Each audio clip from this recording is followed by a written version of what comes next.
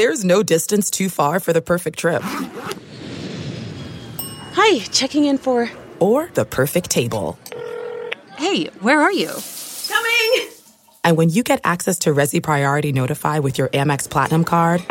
Hey, this looks amazing. I'm so glad you made it. And travel benefits at fine hotels and resorts booked through Amex Travel, it's worth the trip.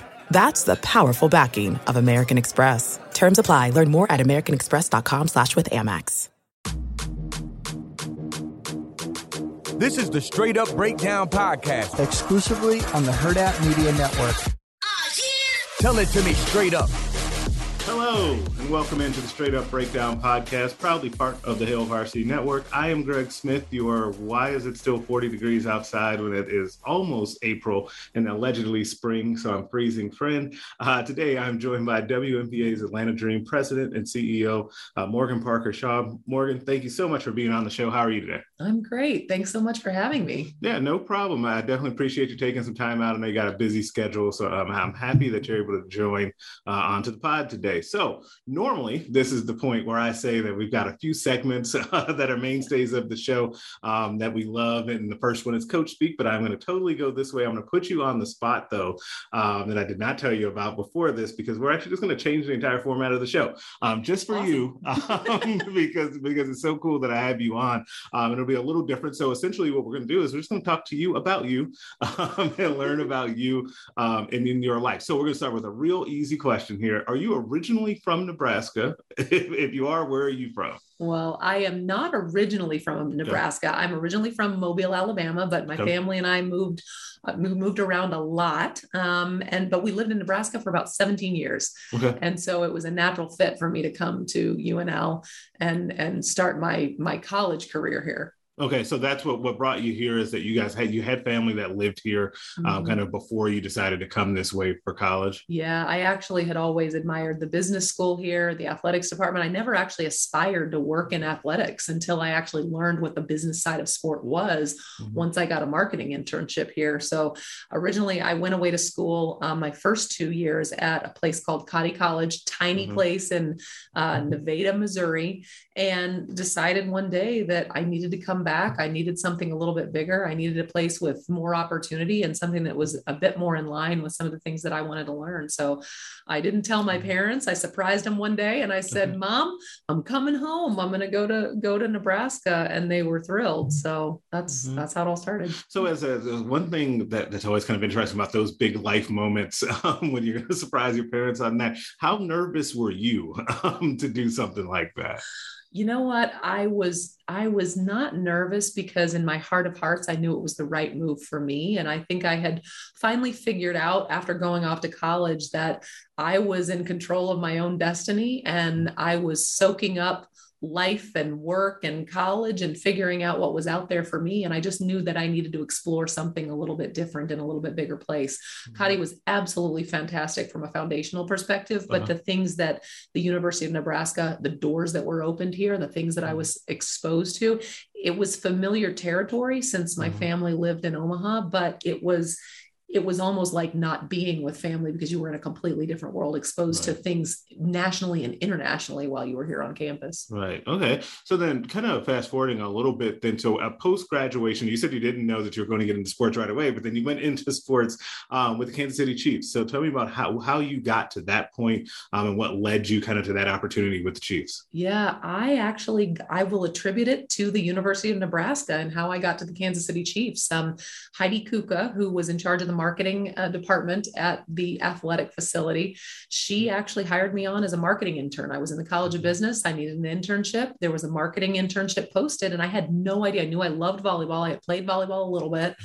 And I thought, well, maybe that would be an interesting one. I had no idea the doors that it would open. The cool thing about the athletic department is when you're an intern or when you're a graduate assistant, you worked on, at that time, all 24 sports. It wasn't just about football and volleyball and some of the bigger ones.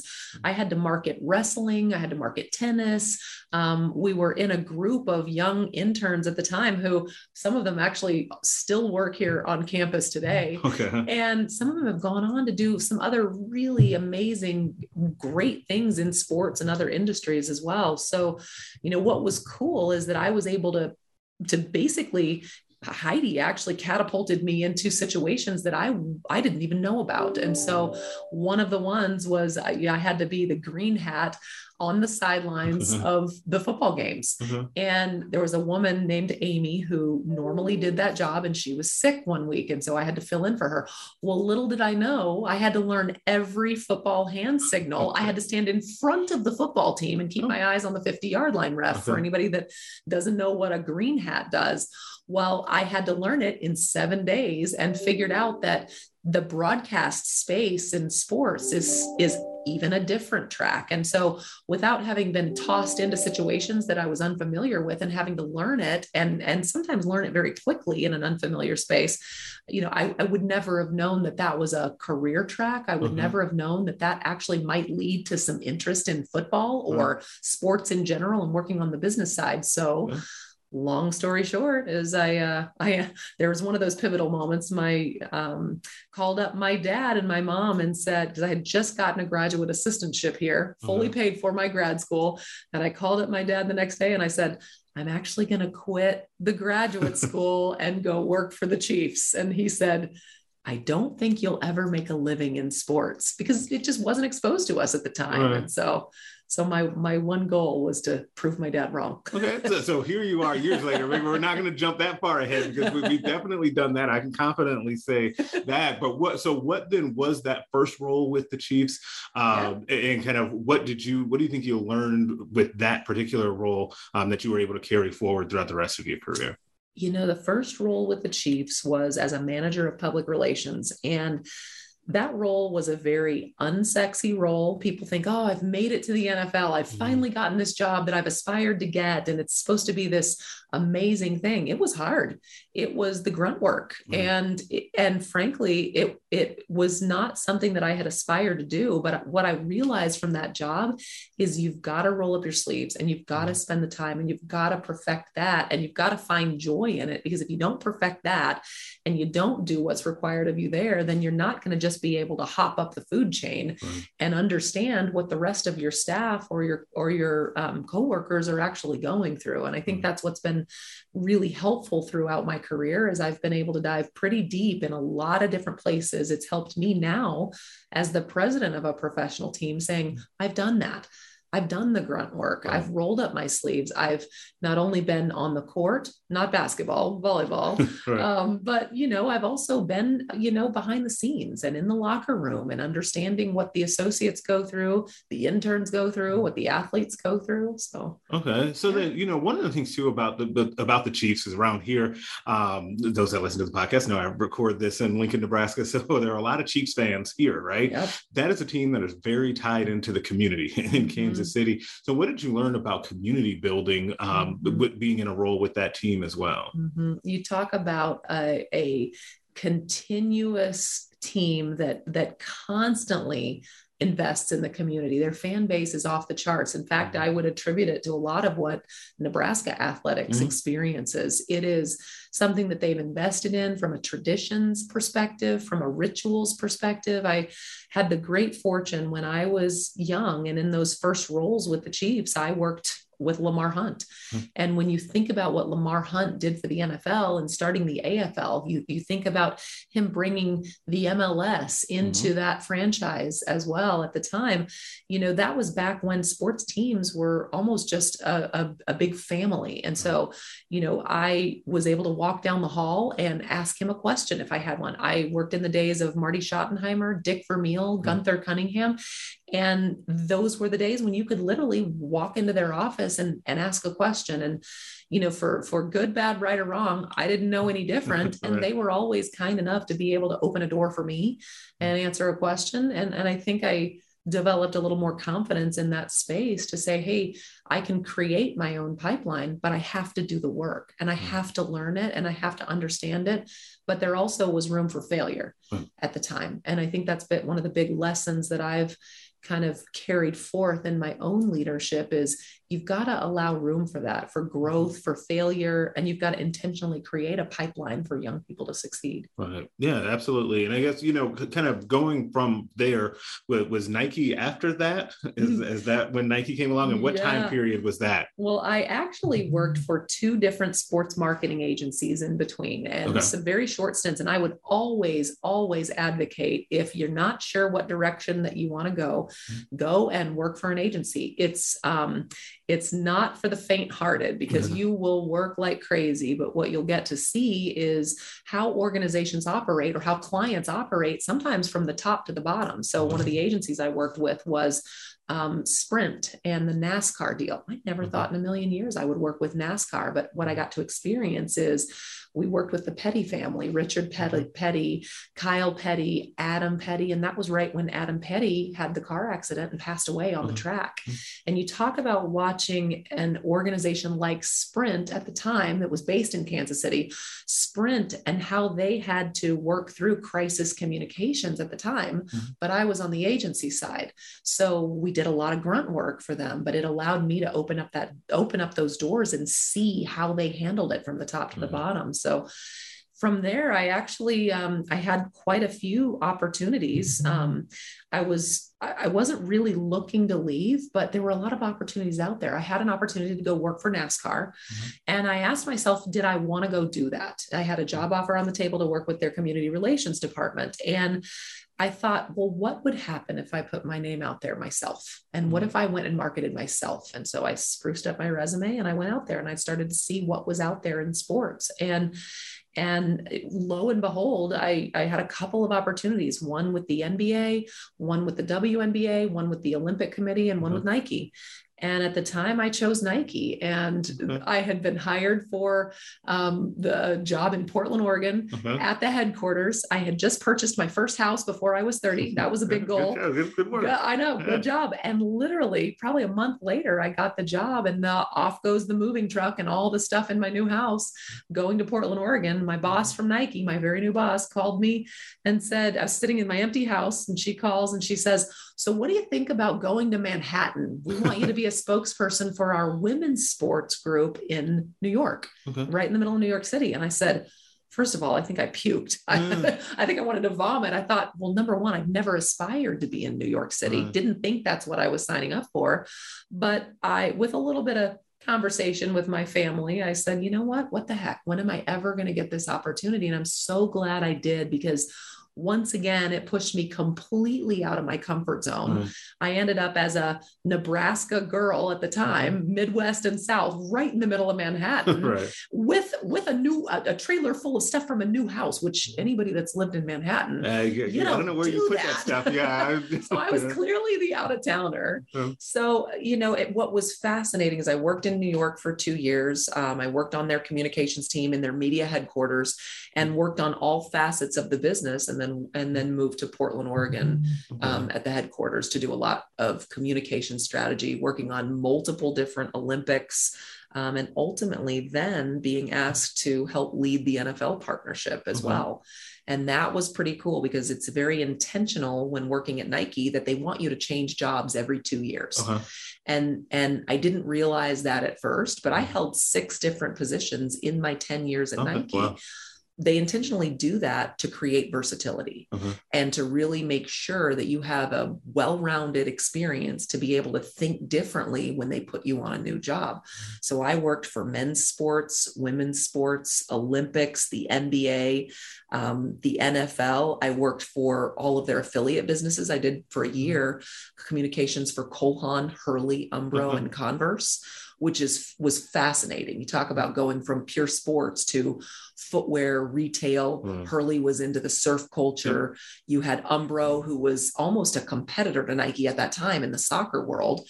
They've since sold off, I think, all of those brands and really focused on transferring their identity into digital technology. So it was almost, once again, incredibly important for me to train myself to think differently and to be comfortable being uncomfortable.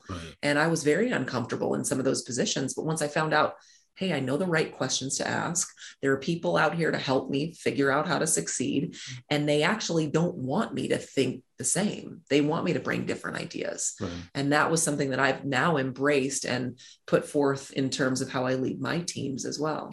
So, okay, but before I dive in more into Nike, though, I have a question. You've done a lot of stuff there that I wanted to dive into further. So when you get the offer to then move from Portland to Manhattan, one of the things that you're kind of describing that is that you almost have to kind of bet on yourself to do something like that. And you kind of have to have a resilience in that. So where did that come from? Like, what made you then want to say, okay, you know what, I can do this? Yeah, that's a great question, because I don't think I was inherently born with that trait. So I'm the oldest of 5 girls. And, what was really big in my family is community and leaning on each other. And I lean on my sisters a lot, and they lean on me a lot. And I think there was a lot of conversation and a lot of coaxing. I can't tell you right now that I shoved myself off the rug Right. and said, let's go do this. There was something in me that kept nagging at me saying, Morgan, you can do this. Like, there's nothing that says you can't do this. Yeah, it's scary. But, it's just like now when I lead my teams, it takes a village. When I talk to our head coach, Tanisha Wright, who we just hired, she talks about the fact that it takes a village in teams too. I really feel like it took a village in terms of every decision that I make. It wasn't just my own. And so, whether it was, my parents being supportive, and they were a little cautious, putting their baby Right. in the middle of New York City wasn't really in the game plan. But I drug one of my little sisters with me, and she slept on my couch, and she actually ended up getting an internship for Major League Baseball and working there for 10 years and ends up being the vice president of new business development there. So cool. She had a little safety net, and I always say she was my safety net. Nice. Very cool. Okay. So back on Nike, what would you say is a marketing strategy that you helped work on or developed in your time there that really stands out to you? The NFL partnership. So I was an instrumental part of leading all of the communication strategy for Nike in 2012 when they received the NFL partnership. So at that time, the NFL had been outfitted on field and in training by Reebok. And so at the time when Nike bid on the deal, it was the biggest deal that they had ever landed. Now they've had other partnerships with Manchester and a few others, Global Soccer and things like that are a little bit bigger. But at the time, it was massive for Nike. And so that, I think, was one of those pivotal moments for me, working on something that was so high profile. The cool thing is I had relationships with all 32 teams anyway, from what I had done with the Kansas City Chiefs and the relationships that I had garnered. And so it was actually a lot easier for someone like me to navigate. And Nike at the time didn't have anybody else that had actually worked in the NFL, which seems a little bit odd for a big company like that bringing in a partnership. They've since hired on quite a few more, and they still have that partnership, and the partnership's evolved as well. But the launch moment in New York City, when we brought one player from every single team. We actually, on the Nike side of things, I actually got to work with Michael Vick, who had come back from everything when he was imprisoned. Skipping forward a little bit, we'll probably talk about that a little bit too, working for the Falcons and Arthur Blank. That's coming up next. Finally, when they finally brought Michael Vick back, it was really a powerful moment for me in terms of, understanding sport and the humanity of it. And I've always believed that sport is and will always be a catalyst for change because you're dealing with humans. It's a microcosm of society. And, that was a pretty powerful time for me. And it really solidified the fact that I wanted to stay in sports and continue to see where my career led. Never in a million years did I think I'd be sitting in this seat though. But it's been a really fun ride. Okay. So we'll go there then. You brought it up, you opened the door, the Atlanta Falcons, your time with the Falcons and working for them and with Mercedes-Benz Stadium. Like what was your role, I guess, during that time? So I was hired on about 7 years ago to be the vice president of communications. So ironically, I was the first female vice president of communications in the entire NFL. There were no other females. There were a few women in lower level positions, but it was almost a shock to the system. It was a shock to the system, not only for the team to figure out, well, how do we make this work? Because you work basically in a men's locker room. And a lot of that was a bit of a barrier at the time. Yeah. But it wasn't anything that I hadn't been familiar with. I had worked for Lamar Hunt. I had been in the trenches with the Chiefs. We had done the grunt work and earned the respect. I had earned the respect of the players and the league at the time. And so coming back to the Falcons, it made it a little bit easier understanding athlete mentality from a men's sports perspective. And I was comfortable in that space, comfortable in my own skin in that space. But ultimately, over the 6 or 7 years that I was there, I ended up becoming the chief marketing officer for the businesses, which included Mercedes-Benz Stadium, which is a separate entity under Arthur Blank's umbrella. Okay. So then one of the things too, and I feel like when we talk about, the first woman to do blank, in this case, especially like you think of the negatives to that, what were some of the things though that you think helped you being a woman in that space? What do you think helped you in that role? The one thing that comes to mind, and I can tell you all of the amazing champions that I've had, I will tell you all of the men that were cheering me on, all of the men that opened up their doors to say, hey, come ask me a question. I think if more women had the courage to say, I'm going to raise my hand and I want to learn that, instead of just expecting that it might be given to them, you got to do the work, and you got to go in there with that mindset of, it's okay to fail, but you also have to have a leadership team that embraces that too. And I had the great fortune of having some amazing men along the way. I just said hello to Trev Alberts, and I was here in UNL back in the day of Bill Byrne. And, he embraced having women in leadership in that athletic department. So I always saw that happen throughout my entire career, which was kind of cool. And so yes, it's a little bit jarring that I was the first female. I was actually the only female on the leadership team for quite a while, but for better or for worse, over the last 5 years, you've seen that landscape change a lot. And, you can't go in thinking about the negative. Like you said, you've got to go in there thinking, I'm an advocate for change by me being here. I'm not just taking up space. I'm actually pulling people along the way, pulling people up to say, I'm going to open doors and fight for what's right, whether it's maternity leave, whether it's equal pay. And it's not, yes, you can look at it as a fight, but it also has challenged me to make a great business case. Right. And that's important too. It's not just, hey, let's do what's right. That's part of it, but let's make the business case for it. It's like investing in women's sports. It's not a charity. It's a really smart business decision. Yeah, absolutely. And I think that one of the things too is that you said this very well. The very, very short version of that is representation matters, right? It does. And I think that what you just explained and kind of how you were able to have those examples and see that throughout your time in sports, I think it's really cool. I think that's a really good way to be able to have that perspective as well. Well, now what's really interesting is I represent a league that is 80 to 85% Black females. And it's been really important over the years. I've sat on multiple boards that support Black media or Black women in media, Black women in broadcasting. And I think it's important for me as a white woman. It's not just about women. It's also about marginalized communities that ultimately we have to invest in, especially with the WNBA now, and especially in Atlanta. You think about the community that we seek to serve, one of the most diverse cities in the entire United States. If me as a white woman if I come in there thinking I know how to make this grow without bringing in those voices, then shame on me. And so that's, I think, one of the things that it requires a different mindset. It requires a different level of investment, time investment, understanding that maybe I don't have all the right answers. I might have a few of them, but I don't come in with a template on how to do things. I reach out to the community, whether that's the associates, the players, the leadership team, and all of them are helping build the strategy to move this forward in women's sports now.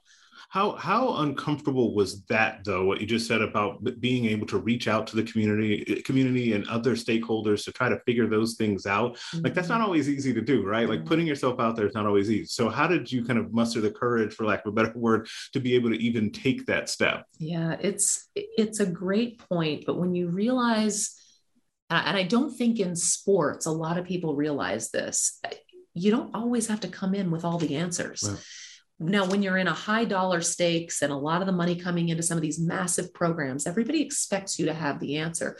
But if you take a moment, you pause, you realize we're all human. You realize that consumers are changing every day. Fandom is changing every day. We just got hit with a massive pandemic that wiped out the way we work for 2 years. And then you think about everything that happened in 2020 and the social unrest and George Floyd and Breonna Taylor. You think about all those things that have happened. You ask the question about how hard is it to go into the community and admit that, hey, we need to learn from the community in terms of what they want from us. What do they need us to be? To me, that's a humbling platform to be able to say, help us build this, because how can I reach them? How can I reach that fan or reach that consumer or that athlete if we don't go out and ask the right questions? So it's a bit of a different mindset than most professional teams, than the way they've been built. And I think you have to look at women's sports differently. And I think you have to, well, sports in general, I think moving forward have to change. But women's sports in specific, if we're actually going to do what we know we can do in terms of shining a spotlight on them, providing resources, we've got to talk to them and we've got to talk to the community. Right. Okay. And so when you came into your role with the Atlanta Dream, we'll jump into that a little bit. It was during, I guess, what I would term a tenuous time during the thing. For those at home that are listening, you can't see her shaking her head to that, not to put you on blast. But, so what drew you to the opportunity with the Atlanta Dream, then knowing all of what was kind of going on around the team at that time? Well, literally, there is no other opportunity in sport than jumping on to this team at this time with this new leadership. So let's think about the last 2 years and what's happened. So 2020, all of the social unrest, you had a previous ownership group that frankly didn't invest in the growth of these athletes, the resources for these athletes, and the team itself. You basically had an owner stepping into being against Black Lives Matter. And when you've got a league of 80 to 85% Black women, and you say that isn't important, you can see why these athletes started to leverage their voices in a way that I think they didn't even know how powerful they could be. I really look at 2020 as a catalyst for change in ownership, change in society, change in women's sports.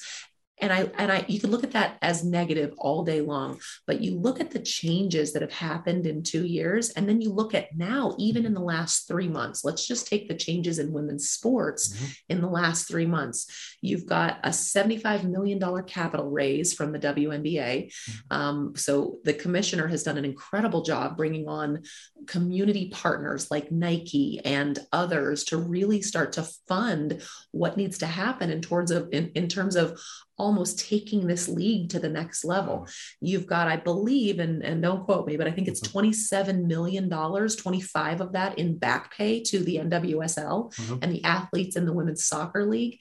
So you've got this momentum around women's sports. You also have about 2 or 3 weeks before this March Madness, you actually had every single spot for ESPN, every ad spot sold out.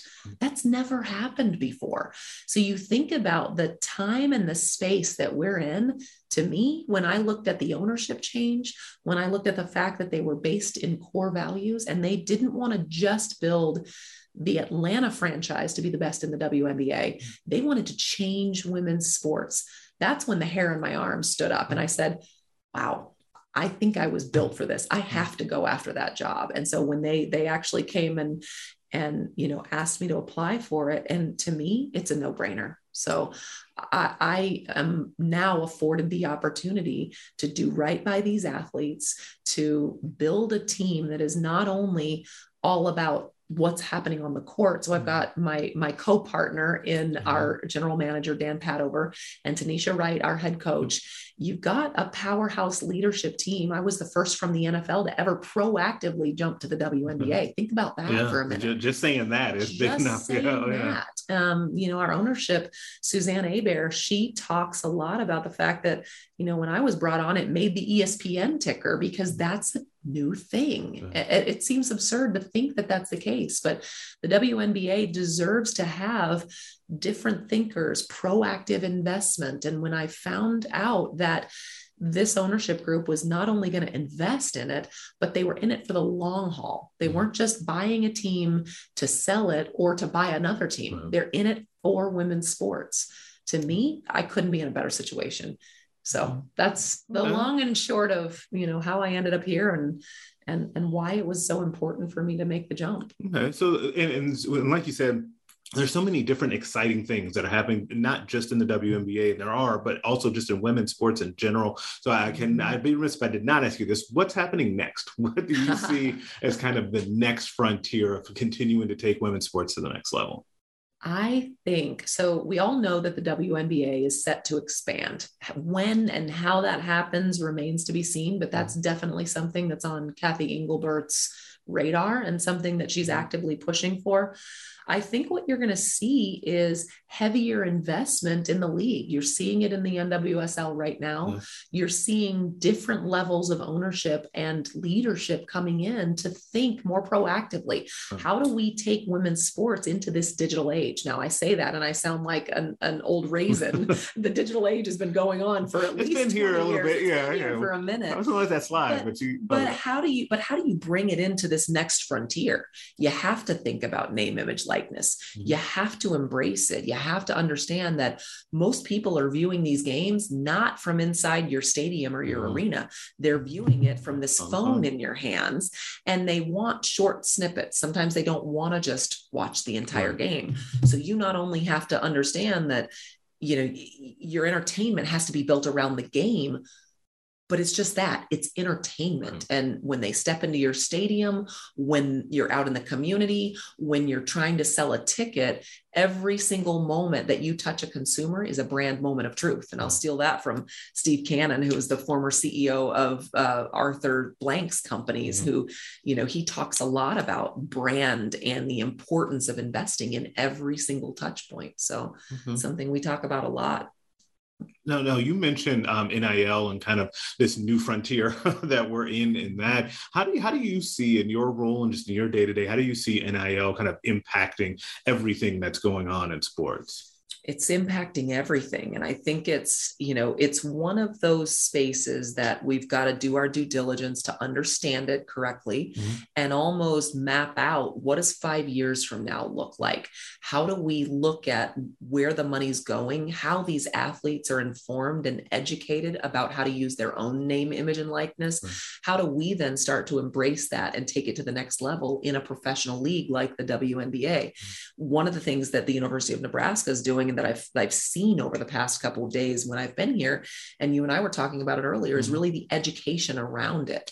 And that's so important, because if you're building your brand as a young athlete, half the time, and I'm just speaking from my own truth, is that I didn't know who the heck I was when I was 18 years old. You're still learning that, and that's okay. That's what college is for.